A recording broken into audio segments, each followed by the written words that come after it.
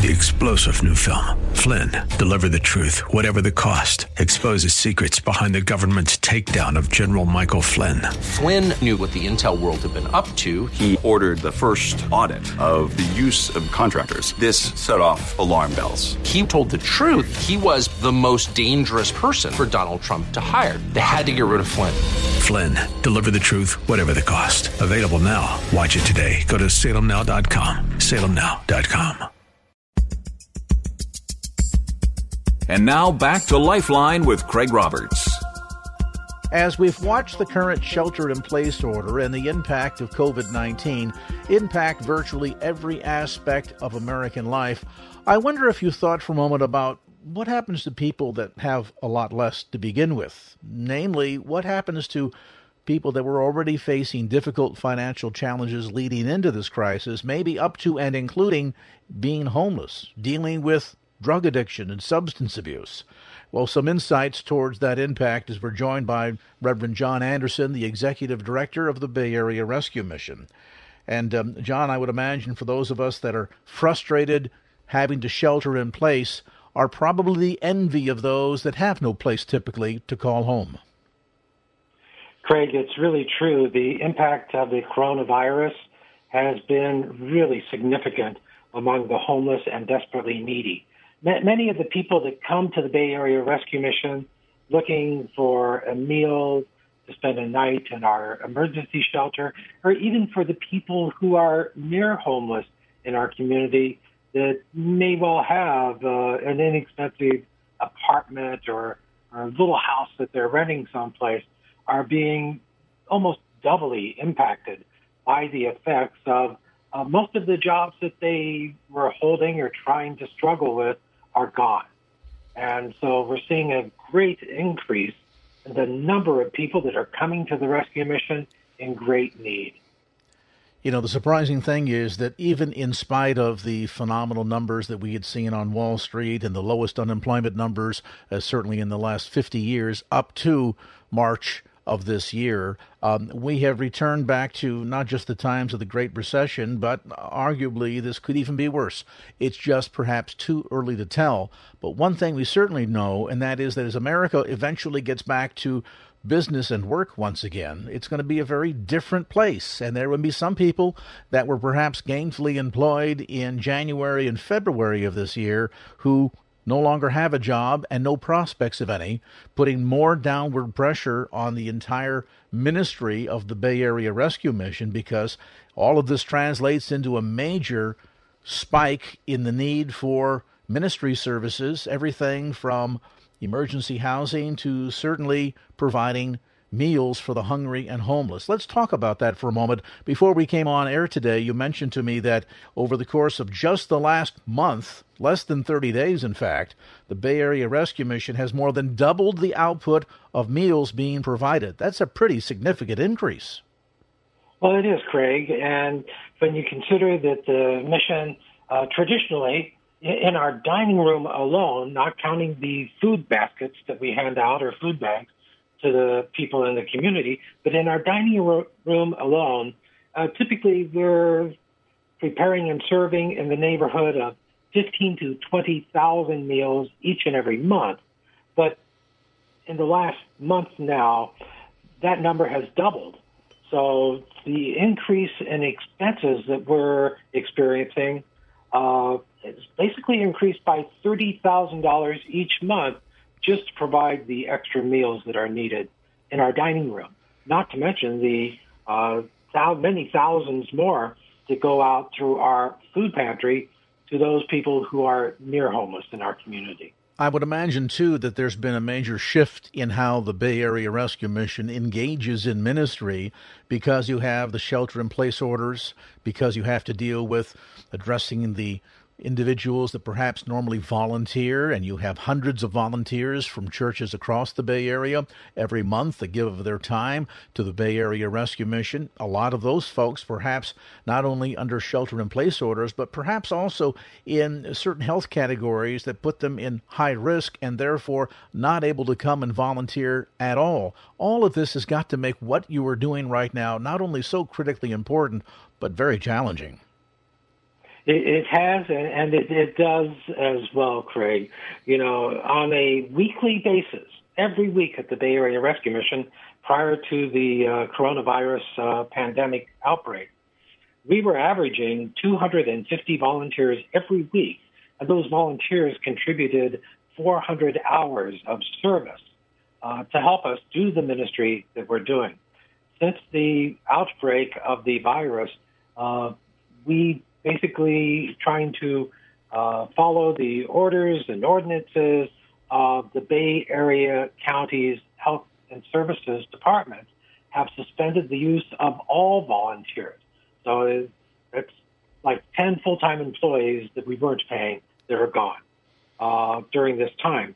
In addition, about 40% of our staff are either above 65 years of age or have some pre-existing health conditions that would put them in a high-risk category. So some of those people are working from home, doing ministry and counseling, but a lot of them, you know, it's just things like housekeeping and preparing meals and serving and teaching Bible studies and doing chapel services that we're really scrambling just to do the basics to get by with the 60% of staff that is still left working at the mission, and yet the number of people coming in for help and hope has dramatically increased. So a lot of stress on resources, both human and financial, at a time when there is such a significant uptick in the need. And of course, along with this, to keep it in perspective, there's been some good news in that the response of people that have been attending chapel over the last month, I understand, in fact, just since the beginning of April, has been incredible, especially so for those who, in the midst of this crisis, perhaps evaluating their own life, have made a decision for Christ. Tell us more about that. While the number of people attending chapel has remained pretty constant for the last 12 months, during the last month, especially since the 1st of April, the number of people accepting Jesus Christ as their Savior at the chapel, at the Bay Area Rescue Mission, has dramatically increased. Since the 1st of April, we've had more than 225 men and women who have accepted Christ as their Savior. As, like you said, people are concerned. They're looking at their own destiny and deciding that, you know, God is using this to wake them up, to help them to see their desperate need for Christ as their Savior. Let's talk specifics here, John. I know that normally when we spend time together during the Thanksgiving and Christmas season, we're talking about providing extra meals for needy families, an uptick in people that need shelter during the inclement weather of the San Francisco Bay Area, and wanting to certainly make people's holidays a bit brighter by providing meals for needy families and individuals, as well as providing toys for needy kids at Christmas time. This is not Christmas time. This is just sort of the normal cycle of the year for the Bay Area Rescue Mission, with a significant increase on need and certainly a significant challenge in relationship to resources, both human and financial. Let's talk a bit about how we can make a difference during this critical and unexpected need. I would imagine both prayer and financial support is really going to be very, very important to the Bay Area Rescue Mission at this time. It is indeed, Craig. Yeah, no one really plans financially, budget-wise, in an organization like a rescue mission for such a pandemic-type event that has so many impacts, losing volunteers, losing staff, the increased expense of meals, the increased expense of just keeping the facilities super clean. We basically went from sanitizing everything once a day to doing it 3 and sometimes 4 times a day. The expense of providing what the county has mandated now, reasonably, I think, for providing face, mouth, and nose masks for everyone that walks through our doors. That's staff and program members, as well as those coming in for short-term emergency shelter. And even just to receive meals, everyone receives a mask. And when you add up all of those things, that's a lot of funds that we just really didn't plan for. in our budget for this year. But yet we have to do it because we're committed to sharing the gospel with everyone who's in need and to stay in compliance with the county regulations and local regulations and state regulations. We have to do those things to keep people safe, and that's what we want to do as well. We so often talk about the ministry of the Bay Area Rescue Mission being that of life and death. And at this time in particular, those words were never truer.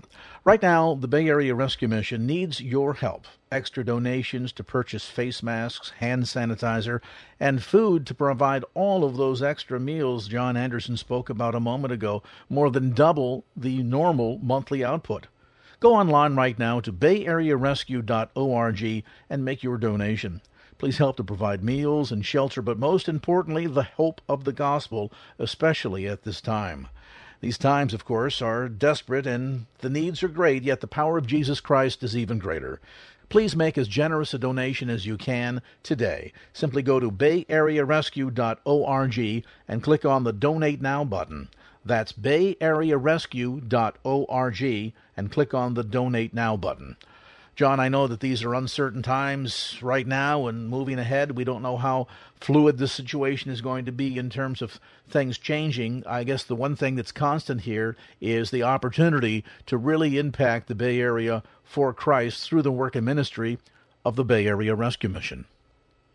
Well, it is indeed, Craig, and that's why just as important as financial donations, I want to encourage our listeners to be in prayer for the homeless, for the desperately needy, as well as the staff that is working in these, shall we say, challenging, if not dangerous, situations that we're in even today.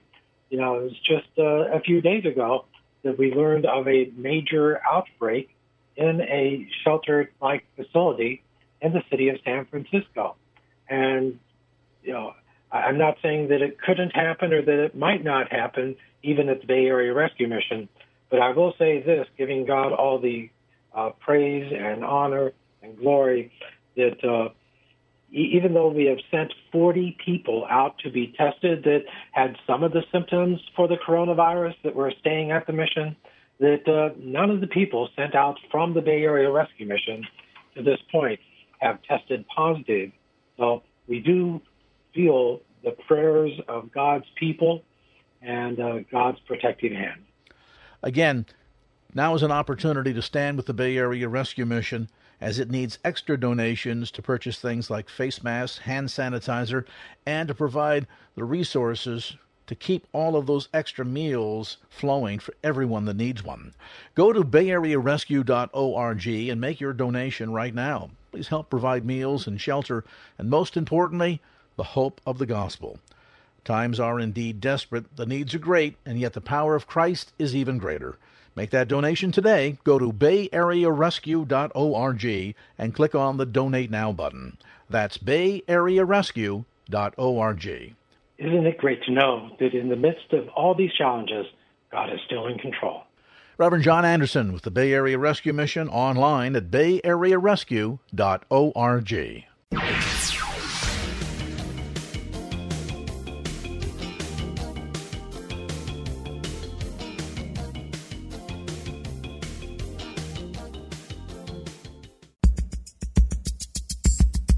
And now back to Lifeline with Craig Roberts.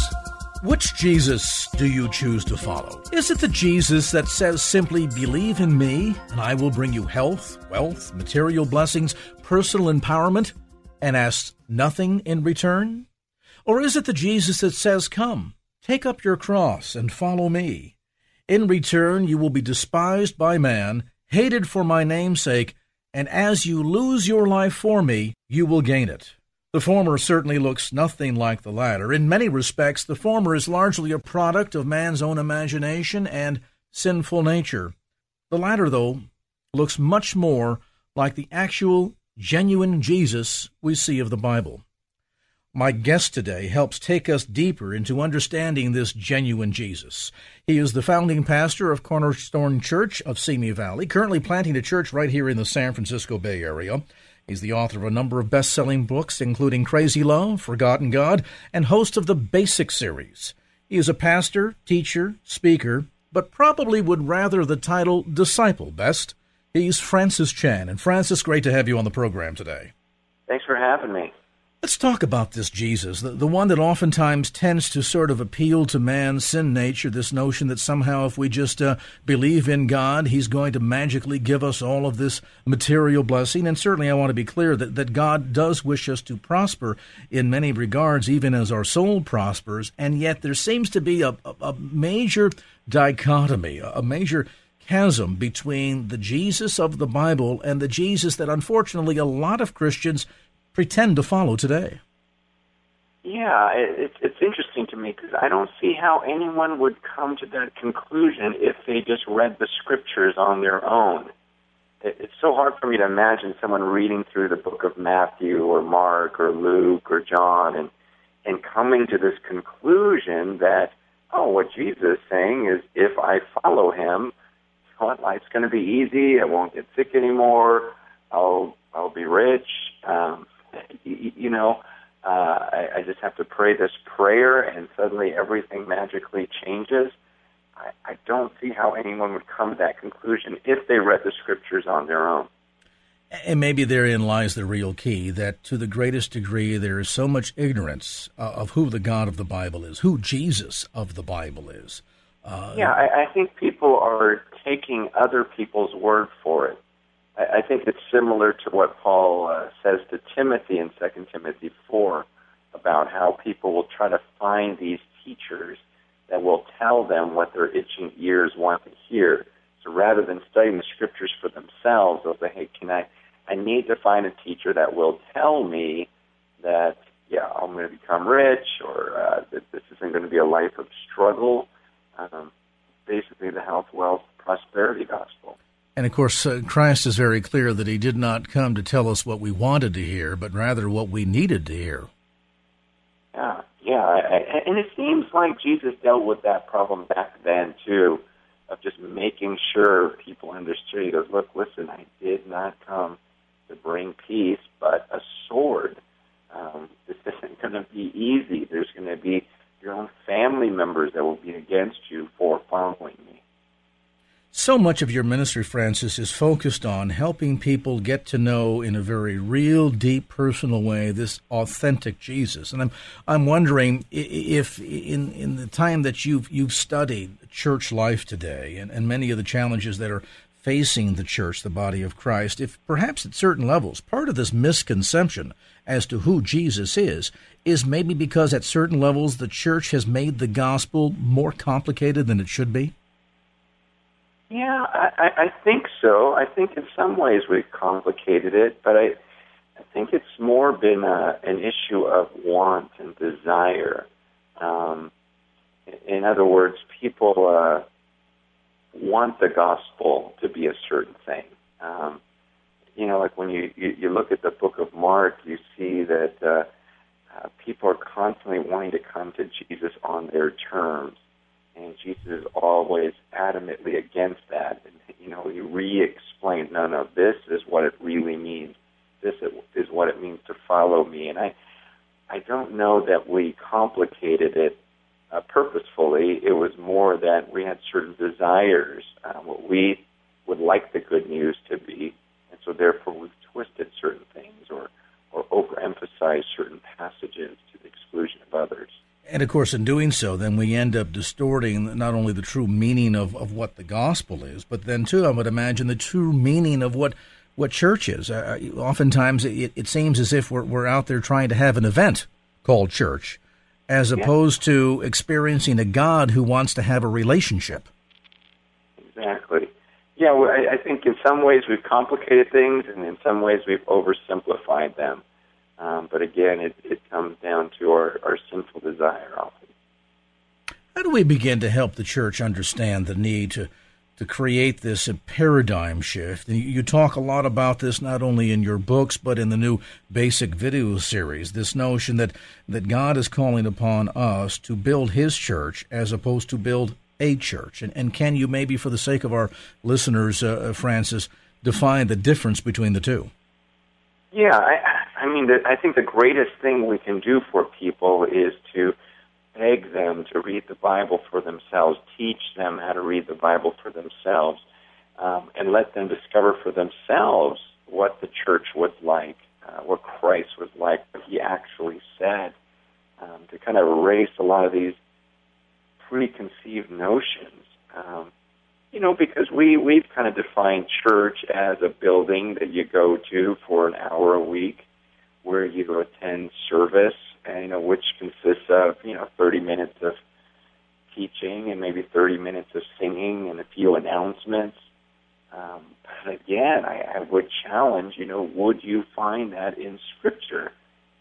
Or is this a tradition that we've created for ourselves, which isn't bad. There's nothing wrong with getting in a room and hearing the Word of God and singing with other believers.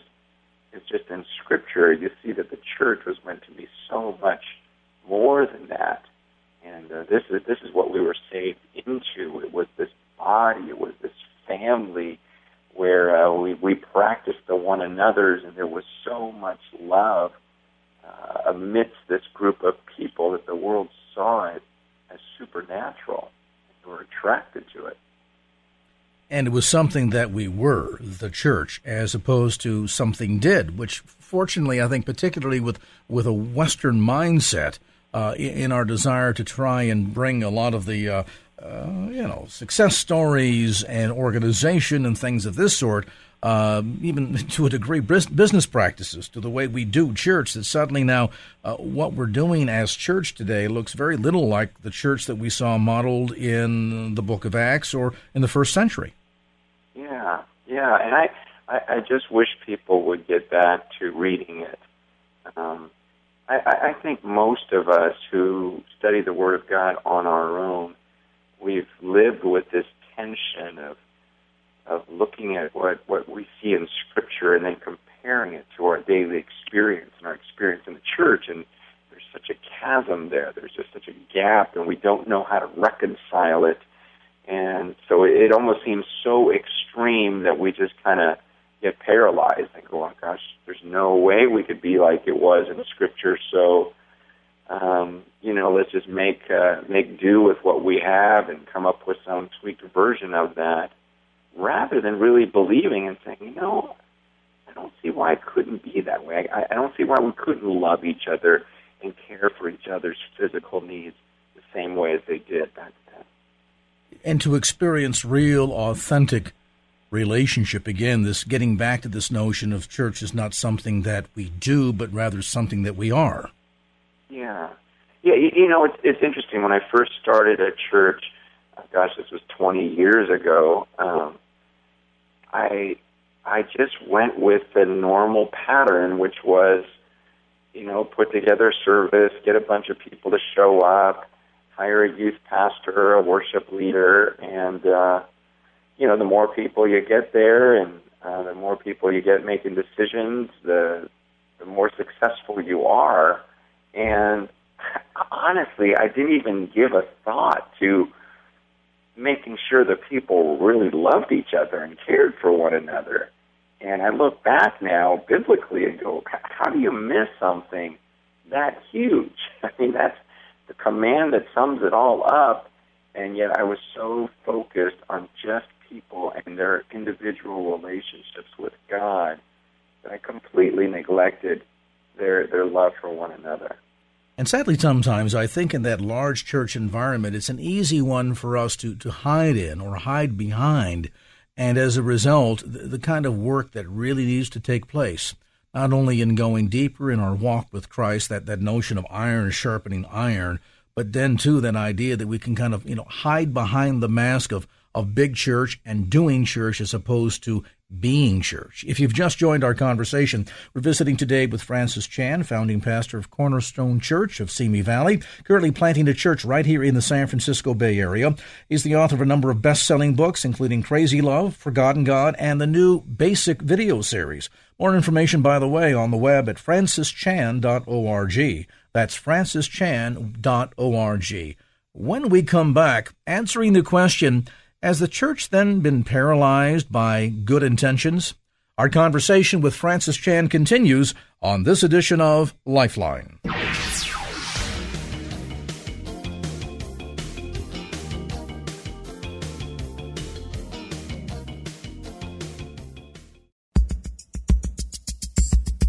And now back to Lifeline with Craig Roberts. Welcome back to Lifeline. Craig Roberts along with our special guest today. He is Francis Chan, author of a number of best-selling books. You can get more information, by the way, on his ministry and this new basic video series that we've been discussing kind of around the periphery here today. Information on the web at francischan.org. That's francischan.org. Francis, just before the break, we were talking about this idea that sometimes, we're more inclined to be waiting on God when, in fact, God in reality is waiting on us.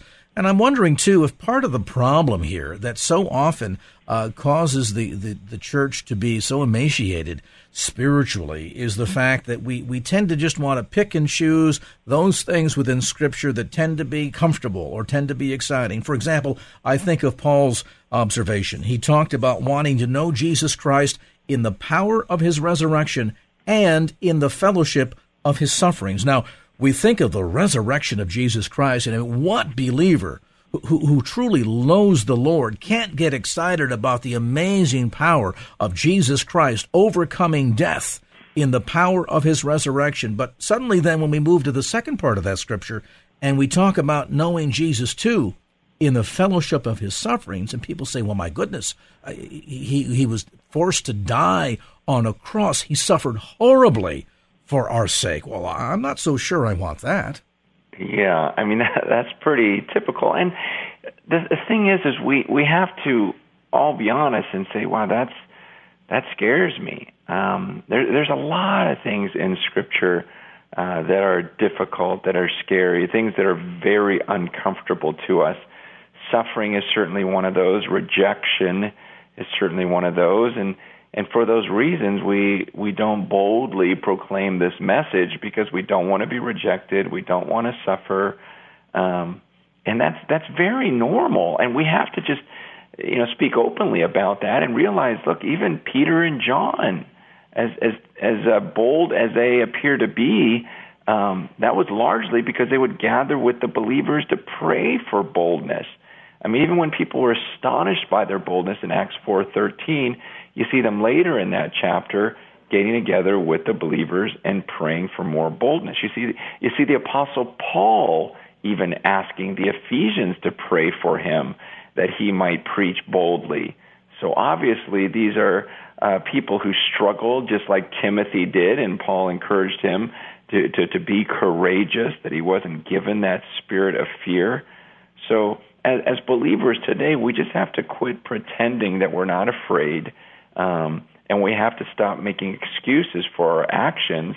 But we need to gather together and say, look, I'm afraid to share my faith. Pray for me. Hold me accountable on this.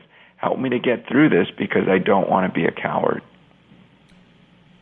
Learning to lose our life, and in doing so, to save it. Spend a couple of minutes as our time begins to wind down today, Francis, and talk to us a bit about what exactly that means. Jesus talks about how that in taking up our cross and following him, we are going to be despised for his name's sake. People will hate us for following him, but he reminds us that those who attempt to save their lives will lose it, and those that will lose their lives will save it.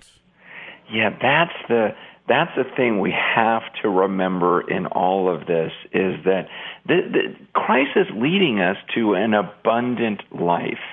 And all of this surrender and all these things we're afraid of, we are going to discover once we let those things go, that's when we're really going to find life. This is not about us, so much sacrificing and being miserable for the sake of the gospel. There'll be times of that. But what Scripture teaches is when we let go and pursue that, even when we're afflicted, even when we're persecuted, we go away rejoicing. And I think most of us have experienced at least glimpses of that. Times when we've sacrificed something, times when we did something that scared us, and afterwards we had so much peace, so much confidence, so much joy. Those times when, initially it sounds far more appealing to go out and play golf, but we chose to go and serve and make disciples instead. And then afterwards, we are so grateful that we made that decision, and we go, wow, Lord, there's nowhere I'd rather be than serving you right here. And I really believe that's what Christ is alluding to, is this idea of once you let go and lose your life, you're going to find something so much better, not just in the life to come, but I believe also while we're here on earth. We've covered a lot of territory in our brief conversation here today, Francis, and you cover even more territory inside this basic video series. For folks that are perhaps not familiar with what it is and what's contained in there, just a moment or two, if you would, give us some insights as to some of the issues that you cover and kind of go deep in the basic series. Yeah, I first, talk about the fear of God, because I think that's the thing that is missing the most in our country. That people speak so casually about him. And in the second film, I talk about following Jesus and what that really means, because we've had this whole notion of just receiving him into your heart and making it this type of vague understanding of what it means to be a Christian. And I just want to get back to, well, what does it literally mean to follow him? And then I talk about the Holy Spirit, because I believe we've missed out on so much that is available to us. And the last 4 films are really about the church and about the prayer, the study of the Word, the fellowship, the breaking of bread that we see in the early church, and that I believe the Lord wants for us today. And folks can get more information, I understand, on the series on your website at francischan.org? Yes, everything's there. Excellent. And again, books too available. We've talked about some of his bestsellers, Forgotten God and Crazy Love. And again, the new video series, Basic. Details, again, on the web at francischan.org. That's francischan.org. Well, Francis, it's a delight to visit with you today. Hope we have an opportunity to do it again soon. Thank you. Well, that's going to do it for this edition of Lifeline. Thanks so much for being with us. And if there was anything you heard on today's show that you'd like to hear again or share with a friend, grab a copy of the Lifeline podcast. Simply log on to KFAX.com. That's KFAX.com for the Lifeline podcast. Our producer is Wanda Sanchez. I'm Craig Roberts. Till next time round, remember, just don't keep the faith. Get out there and share it and make it a great evening. So long. Opinions expressed in the preceding program do not necessarily represent the views of the ownership, staff, or management of KFAX. Copyright Salem Communications, all rights reserved.